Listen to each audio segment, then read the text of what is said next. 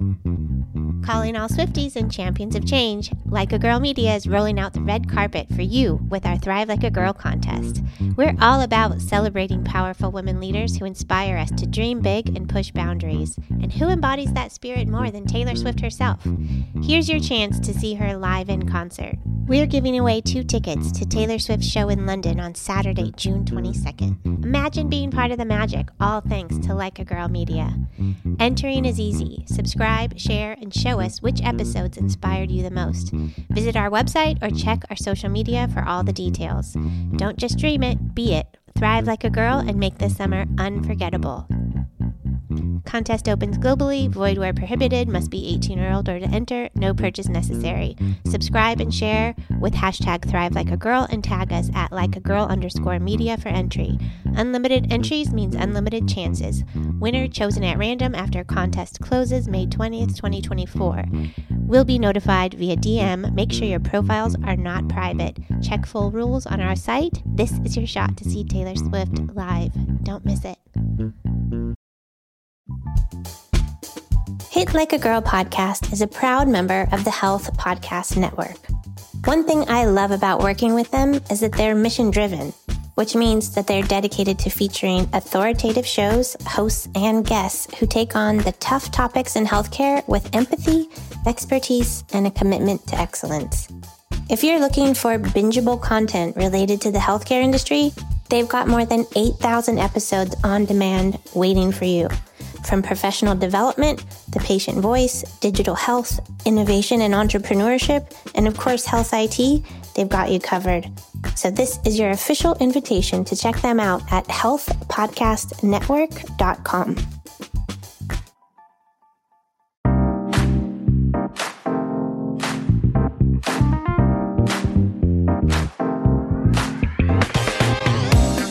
Hi, and welcome to another episode of the Hit Like a Girl podcast. Today we're talking with Dr. Juliet McClendon, the Director of Medical Affairs at Big Health. She's a clinical psychologist by training, and today she talks to us about how different kinds of stress can affect our health. This is a big conversation, ranging from acute to long-term stresses like discrimination or socioeconomic status, how those things can affect our mental health, and how to intervene to buffer the impacts. Can't wait for you to hear her, so let's get started.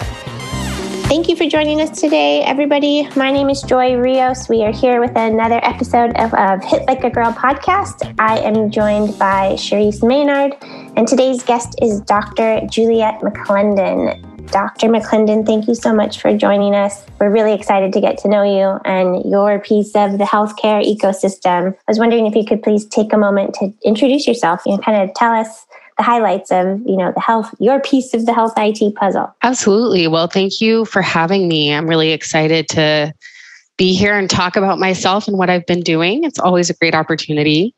So I'm Dr. Juliet McClendon. I'm a clinical psychologist by training. So my passion is really in the mental health space. I went to Washington University for my PhD. And at Washington University, I really focused my research on racial and ethnic health disparities and the role of stress in shaping those disparities. And as I was doing that work, I came to find that stress was a really important factor, but of course, there are different forms of stress. And so I became really interested in the impact of discrimination-related stress on racial and ethnic health disparities. So that's where a lot of my research has focused. And I really went through sort of the whole process of a clinical psych PhD. So I finished my PhD, defended my dissertation, went on to do a year of clinical work in a community mental health setting, went on for a postdoc at the Boston VA, where I then subsequently started a study looking at an innovative group intervention that actually directly targets the impact of discrimination on the health of veterans of color. And from there, I then found myself at Big Health, which is where I am now. And so I'm currently Director of Medical Affairs at Big Health, which is a digital therapeutics company that focuses on creating digital therapeutics, specifically right now that focus on sleep and anxiety. And we provide safe and effective non-drug therapies for mental health. And I'm happy to talk more about that later, but that's the arena. I sort of went from the in-person mental health care to the telehealth, which was, pushed by the pandemic. And now I'm in this digital therapeutics area. So I've sort of seen all these three different ways that we can deliver mental health care. One thing that you've just hit on that strikes me and it makes me curious is what are the different types of stress? There's not just one kind. So how do you categorize types of stress? That's a great question. And, it's interesting because I feel like this field is one that is sort of evolving in the way we think about stress. So for a really long time, a lot of the research that looked at the impact of stress on health really focused on individual types of stress. So they might just focus on daily hassles, sort of these stressors, sitting in traffic, for example, or, them not having your favorite pastry at the pastry store, like sort of these everyday stressors we might experience. And then there are other studies that have looked more at sort of these major life events and looked at those as stressors. But there's not a lot of studies that have really brought all those different types of stressors together and looked at them as one thing. So I actually just was first author on a publication that recently just came out in Psychoneuroendocrinology that looked at actually these different forms of stress and looked to see whether there was sort of this overarching stress factor that encompassed all of them. So we looked at discrimination, we looked at stressful life events, we looked at socioeconomic status, and then we looked at, I'm not remembering off the top of my head, but a couple of other forms of stress. And what we found was that actually those forms of stress actually really hung together as sort of one thing. So they were all sort of had this stressful impact on individuals, but didn't really differ from each other in terms of the strength of their relationship on health. But the one thing that we did find was that for socioeconomic status, it had both an impact on the stress. It was a part of that stress factor, but it also was it also had a separate impact, which we thought may be sort of that impact of lower socioeconomic status on access to resources for healthcare, for example. And so there are a lot of different forms of stress. There can be these acute stressors that happen in the moment. There can be these long-term stressors. We also looked at trauma. So there's a lot of different ways that stress can affect us. And what we know is that stress is really a driver of health challenges. The more stress we experience, the more it impacts our health. And so trying to find a way to intervene, particularly with people of color, by addressing the stressors that are not typically addressed in therapy, like discrimination-related stress, I saw as a really important avenue for further study. How do you address that? How does one do it? That's a good question as well. This is a really sort of new area of research. So there's not a lot of work actually doing randomized controlled trials, for example, looking at specific interventions. So the study that I completed at the VA was a pilot study. And so it was a small study looking at, do people like this intervention? How do they feel when they take it? Does it have any impact on some outcomes? But it was a small study. So what I think has really worked within that intervention is focusing not on sort of, okay, you've experienced discrimination in your life. Now you're coming in here with some problems. What's wrong with you and how can you fix it? But rather understanding the way that actually the environment and the society has impacted an individual's mental health and being able to understand that aspect of things and not discount that, while also looking at, okay, now that you're living in this environment and in this society that is likely not going to change for a while, how do you take care of yourself in the best way possible so that you can start to kind of buffer the impact that discrimination-related stress might have on your health. And so I think that was a really important aspect of this intervention, as well as the fact that it was a group intervention. So people got a lot of support. They were able to see they weren't alone. They were able to hear from other people's experiences and get advice from them as well. I mean, once you acknowledge what the context is, you're not sort of denying that discrimination happens out there in the world. What are some of the interventions or ways that people can better care for their mental health to navigate? that? Yeah, I mean, some of the things that we did in our intervention and that I've also used with individuals is really focusing. I really like to talk about focusing on 3 areas. So there's the personal area, sort of what we do for ourselves. There's the social area, which is sort of our community and what social support. And then there's the societal level, which focuses more on sort of advocacy and activism. And so what I talk about a lot with people is, what can you do for yourself? So that might be like journaling, meditation, like having a great sleep schedule, whatever it might be, having 3 meals a day, basic things, or it can be more intense things, engaging in hobbies, anything that brings you joy. And then that second level of social support can be really focused on getting involved in your community in some way, like joining a running club or an art club, or volunteering in your community, or also social support. So reaching out to friends and family in your community for help when you need it, or just a listening ear. And then that third level is really, to what extent do you want to be involved in pushing for change in our systems and in our society? And what does that look like? And how do you balance that with also taking care of yourself and being embedded in your community?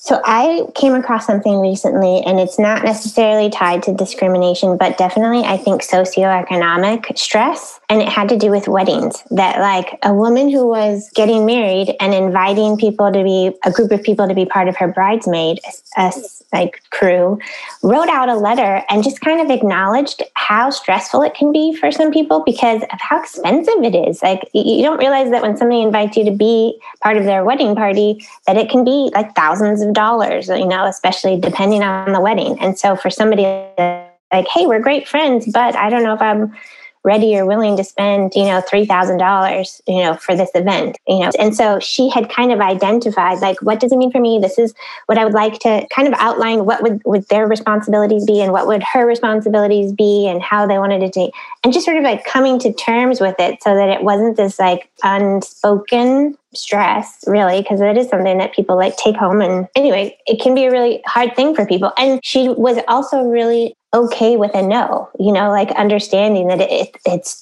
totally fine if you say no. I also just want to, and make sure that that you're wanted and you're invited to be part of that. And I thought, I guess based on what you're saying, that might be something that somebody could do as part of that third level that you're talking about. It's not like public or community building advocacy, but like in your own world, how could you perhaps reduce some stress for some folks? Yeah, absolutely. I mean, that reminds me of sort of the second level of sort of that community and that social support.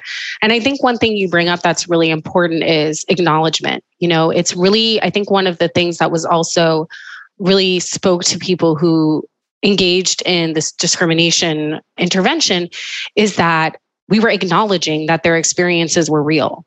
And that may sound simple, but it's actually not. Oftentimes when people of color or people from other marginalized groups talk about their experiences with discrimination, it can often be met with sort of questioning or minimizing or even gaslighting. And so to be in a space where these veterans were able to actually talk about what they'd been through and actually have that acknowledged and validated was a big deal for them and was something that they hadn't experienced very often in a healthcare setting. So Dr. McClendon, let me ask you, traditionally, mental health services have been underfunded across the board, no matter the area. And in recent years, we've seen, particularly in marginalized populations, it's very difficult to get medical health services. Now, in the past year, we've seen the CDC and other organizations file a suit to name racism a public health crisis. Do you think that this will help us get more resources for the area? And then how do you think those resources should be used? I do hope that it means that we'll get more resources in terms of moving towards mental health equity and health equity in general. I do see, so as I said, I've sort of moved out of the research world, but that's very recent. So, I saw a lot of sort of calls for commentary from the National Institutes of Health around how do we address health equity. I've seen additional funding calls, special issues in scientific journals. So there's been definitely more talk around it, more awareness. But the question is absolutely like, we need the resources, we need the money, and we need the people to be able to make this happen. And so I do hope that declaring racism as a public health emergency leads to more government funding and other types of funding for programs and initiatives that really seek to improve health equity within communities. But I think that remains to be seen. And I think that, those of us who are really dedicated to improving health equity have to also sort of be on top of that and continue to push, people who are the ones who have the money, who hold the purse, to continue to fund initiatives that are really going to have a meaningful impact on improving mental health equity and health equity in general. Okay, so let's get into some specifics of your work, digital therapeutics. Mm-hmm. I've written about it in the past couple of years. And what I find, if we're talking about health equity, sometimes patients don't know what digital therapeutics are. So could you, for our audience, could you define what digital therapeutics are and further why patients would buy into the idea of digital therapeutics and also clinicians? Absolutely. So digital therapeutics are often fully automated. I'll talk specifically about our digital therapeutics at Big Health as well. But they're often fully automated. They're often engaging, and they target a specific problem that an individual has. And so people engage with digital therapeutics on like their computer or on a smartphone or through some sort of digital means. And there are a lot of different sort of models of how this is done. At Big Health, our digital therapeutics are fully automated, engaging, and personalized. And they focus on improving sleep. One of ours focuses on improving sleep, and one of ours focuses on improving anxiety and worry. And what's really wonderful about digital therapeutics is that they are often based on evidence-based treatments that have been shown to work in person. So for example, our digital therapeutics take cognitive behavioral therapy, which is the gold standard treatment for sleep problems and worry and anxiety, and sort of translates it into this digital format where you don't need a therapist. And then from there, people are able to engage whenever they can. So it's sort of on their time, whenever they can do it. And so it's very flexible in terms of when it can be used. In addition, what's a really important aspect of digital therapeutics is that we're sort of substituting a molecule for an algorithm, right? So like many people, the majority of people who have a mental health condition tend to go to their primary care doctor. And they'll tell their primary care doctor, I've been having trouble sleeping, I've been worrying a lot. And their primary care doctor tends to only have access to medications. And so they'll prescribe a medication, and that person will take the medication, and they may like it. It may work well for them for a while. It may have some side effects they don't like, so they may stop taking it. There's a lot of different outcomes there. But at the end of the day, if you stop taking the medication, you stop getting the benefits of the medication. And so with a digital CBT, it's similar to medication in that you can take it anywhere with you. You don't have to go to someone's office to get it. I mean, it's even easier than having to go to the pharmacy every 30 days to pick up your prescription, right? And you can engage in evidence-based first-line treatment for the problem you're having. And it provides you with the opportunity to develop skills that can last you a lifetime. So even after you finish using the program, you still have these skills that you can continue using throughout your life. And one really important aspect of digital therapeutics as well is that it's really important that not only are they based on evidence-based interventions, but they should also be tested themselves. So the actual app, for example, should be tested itself. And I'm really proud to say at Big Health, we have 13 gold standard randomized controlled trials on our products, which is about, like, to put that into perspective, it's about 2 times the clinical evidence of industry leaders and 3 times the clinical evidence of Ambien. So, I think that that's a really, really crucial aspect of digital therapeutics because they're very new. But I think when somebody's thinking about digital therapeutics, they should think about how it's more affordable. It is more flexible. You can take it with you wherever you go.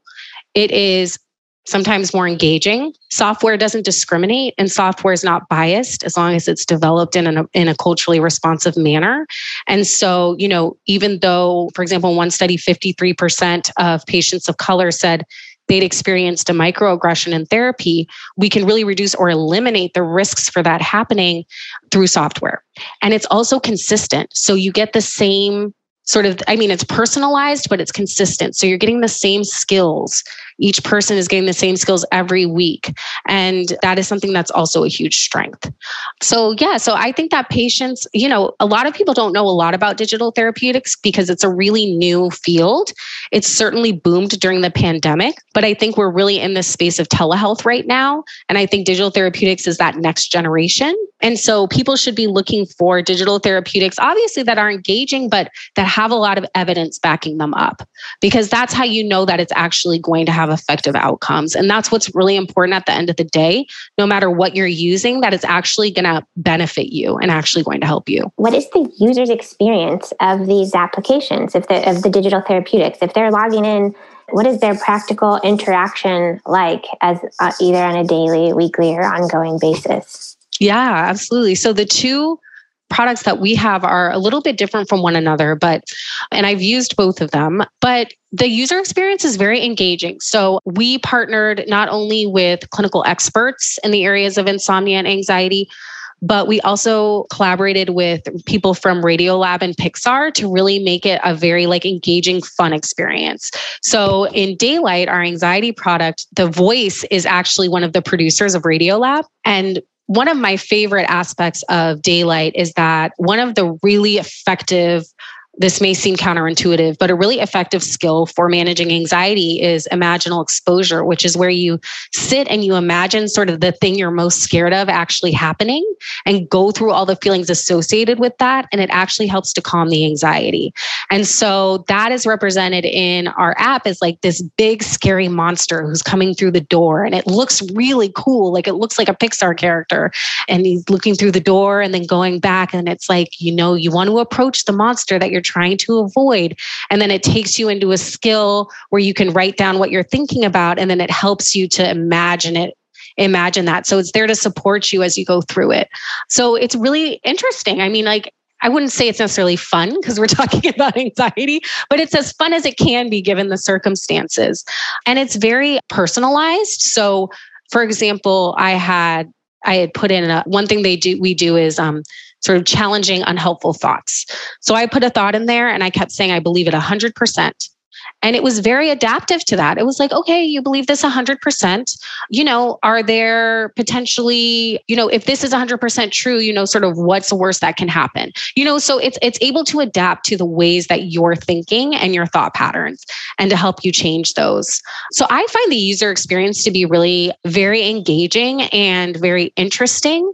And I think that users really enjoy the fact that it's not just sort of reading through something, or it's not just a pamphlet. It's really this interactive experience. And it's almost like you have a therapist without actually having a therapist. That's what I was wondering, because I was thinking when you're talking about, having consistent engagement on an ongoing basis, I'm like, well, is it something that they're reading? How is it? And that sounds awesome. I've been talking on one of the hikes that we went on this summer. I was talking with somebody around what's the biggest adventure they've been on? What has given them anxiety? How do you get over the fear of doing something that's difficult?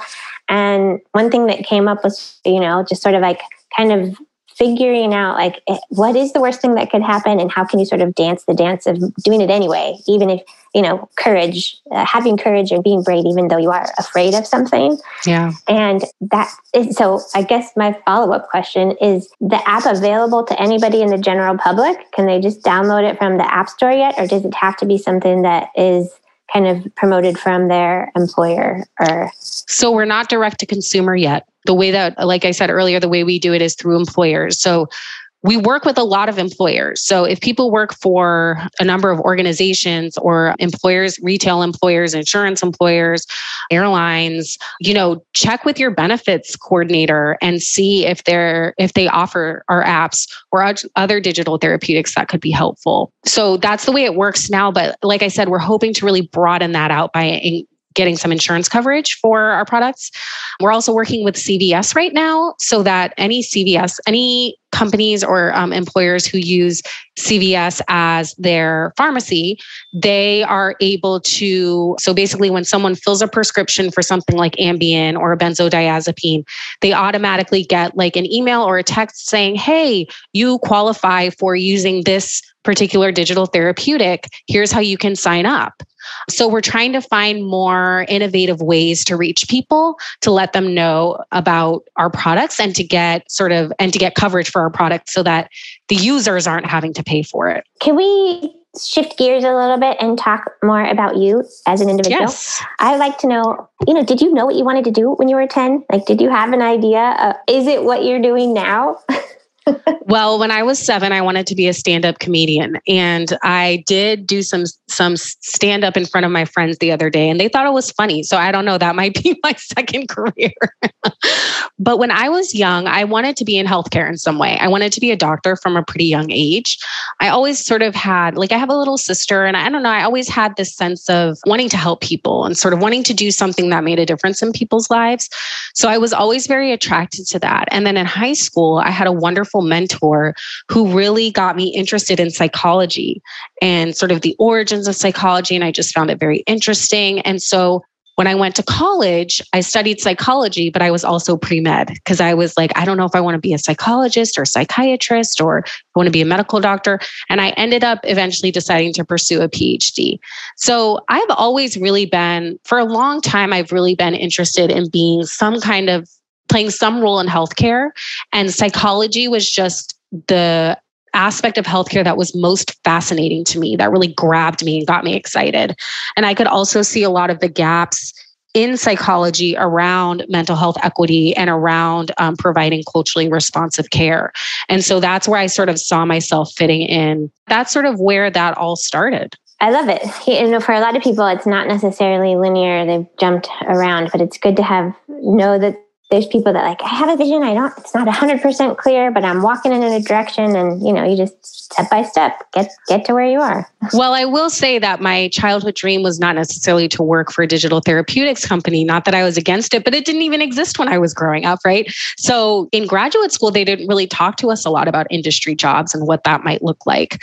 I think there are more and more roles for psychologists in industry, but 10 years ago, that wasn't necessarily the case. I would say I've gone on a pretty straight track with a few detours. That's fair. I also like to ask people, given where you stand in your profession, is there anything that you have learned along your journey that you think that you could help others? Is there something career-wise that you feel like there's a challenge that you've been able to overcome that you might be able to help somebody else hopscotch and prevent them from ever, based on the lesson you learned, they could just skip over that and move to the next one? Yeah. So I think one thing I learned very early on in my career in graduate school. So, this is particularly for people who are pursuing graduate school and a PhD, because a lot of that is really your success in graduate school. A lot of times is centered around who your mentor is, because it's really a mentorship model oftentimes. And so making sure to choose a mentor that you have heard great things about, that gets along well with their students, that really supports their students is really important. Because when I started graduate school, I did not have a supportive mentor, and that slowed me down. And so I was able to switch mentors, but that's not always the case. So my advice would be, if you're ever in a situation where you are not being valued and you're not being supported in the way you need to be, it's okay to try and find somewhere else to go, whether that's a different program or a different mentor or a different field, whatever that may be, to obviously put some planning behind it, but not to be afraid to take that risk to try and move into a situation that is more conducive to your growth and professional development. I'd also say another piece of advice is to be always open to opportunity. The way that I got to where I am now is that I've always been open to opportunity. So if an opportunity comes along, it doesn't mean that I say yes to everything, but it means that I always consider it. And I think about whether this is going to help me advance my career, whether this is going to help get more information out there to the masses about mental health, whether this is going to help me make the impact that I want to make. And so then if I'm clear about what I really want to do with my career, once the opportunity presents itself, I can jump on it. Okay. And so then let's switch gears a little bit more and say, how do you unplug? How do you get away from the office? What are your hobbies? Oh, that's a good question. Hobbies. Oh my gosh. When I am done with my workday, I'm done with my workday. I close my computer. I turn off my notifications on my phone, and I totally unplug in the evening. And that I think really helps me because then I'm able to just take a break and the next morning feel refreshed and like I'm ready to go. Same thing on the weekends. I don't work on the weekends. I think I actually am physically unable to work on the weekends or during the week in the evenings, unless it's like I absolutely have to, or I'm going to lose my job. My hobbies. So I have 2 kids. I have a 4-year-old and an 8-year-old. So they keep me very busy. So lots of going to the park, going swimming, bike riding, all that, make believe, all that kind of stuff. That really helps me unplug. I love to watch my Netflix. I love to travel and spend time with friends. I was just in New York City visiting some friends for my birthday. Those are really the big things that I like to do. But I'm actually looking to start some new hobbies. I love to sing. Today my 8-year-old told me that I am not a good singer, but I said, I don't care. I'm going to keep singing. You make a joyful noise. That's what I've always said. Oh, I love that. Yes. And I just kind of started gardening. I don't know how good I am at it, but it's fun. A lot of us did gardening this year during the pandemic. What we've been finding, we were actually just in New York ourselves. And what we've been finding is that a lot of women in our field have taken up hobbies like gardening and stuff and really enjoying it. And it's been helping us a lot. So if you had one routine you say you do every day that helps you maintain focus in your job, what would that be? That's a great question. That helps me maintain focus. It's from a mind. Oh my gosh, that is it's always a struggle, right? Okay. Mm-hmm. So, and it depends on the day, but I just try to make sure to go through my morning routine. So I wake up and I have my coffee because I need that first thing in the morning. And then, I take my shower, I put on clothes. I don't stay in my PJs. I do my hair, and I actually have an office in my house now, which is really exciting. So I can just go right into my office and that's my workspace. And so once I sit down in my office chair and I'm at my computer with my glass of water next to me, there's no going back. I'm going to work. It's sort of like this habit that's been automated. And I just usually start with something light, like checking my email or sort of seeing what I have to do today, spending a little bit of time working myself into it. And then I just get going. So I would say that morning routine really does help me focus because I also always listen to music in the morning when I'm in the shower, like a particular album. I won't share because it's kind of embarrassing, but just, those things just kind of get me into this mindset of okay, this is the next thing that we're going to do, So it's really for me about building that habit and also having that dedicated space for work. Because when I was previously working in my bed or working on my couch, at the beginning of the pandemic, it was hard to get going a lot because it didn't put me into that work mindset. Well, thank you so much for spending some time with us today and sharing some of your dedicated space. It's been really great to get to know you and what you're doing in the world. And if somebody wanted to follow your work or get involved or, connect with you online, what would be the best way for them to do so? The best way to connect with me personally online would be on Twitter. So I'm at Dr. Juliet M, but spelled Dr. Juliet M. And then, so that's the best way to connect with me personally. I'm also on LinkedIn. And then if you wanted to learn more about Big Health, you can go to bighealth.com and you can learn more about our company and our products. Awesome. Well, thank you for sharing this time together. And we'll talk again soon, hopefully. Absolutely. Thank you so much for having me. Thanks for listening. You can learn more about us or this guest by going to our website or visiting us on any of the socials with the handle Hit Like a Girl Pod. Thanks again. See you soon. This episode is brought to you by Chirpy Bird Inc. CMS's Merit-Based Incentive Payment System, or MIPS, is super complex. And if clinicians ignore the program or perform poorly in it, it can result in a hit to their revenue and reputation. Chirpy Bird is proud to say that more than 95% of its clients are exceptional performers in MIPS, meaning they've maximized the score that directly translates into their Medicare reimbursement rate. Chirpy Bird offers their audit-proof services to practices of all sizes through an affordable monthly subscription that includes unlimited access to a regulatory expert who guides them in knowing what data to track, how to create workflows that make capturing that data easier, and ensures that they submit it all to CMS on time and performing at its best. Contact Chirpy Bird today or learn more at chirpybirdinc.com. That's chirpybirdinc.com.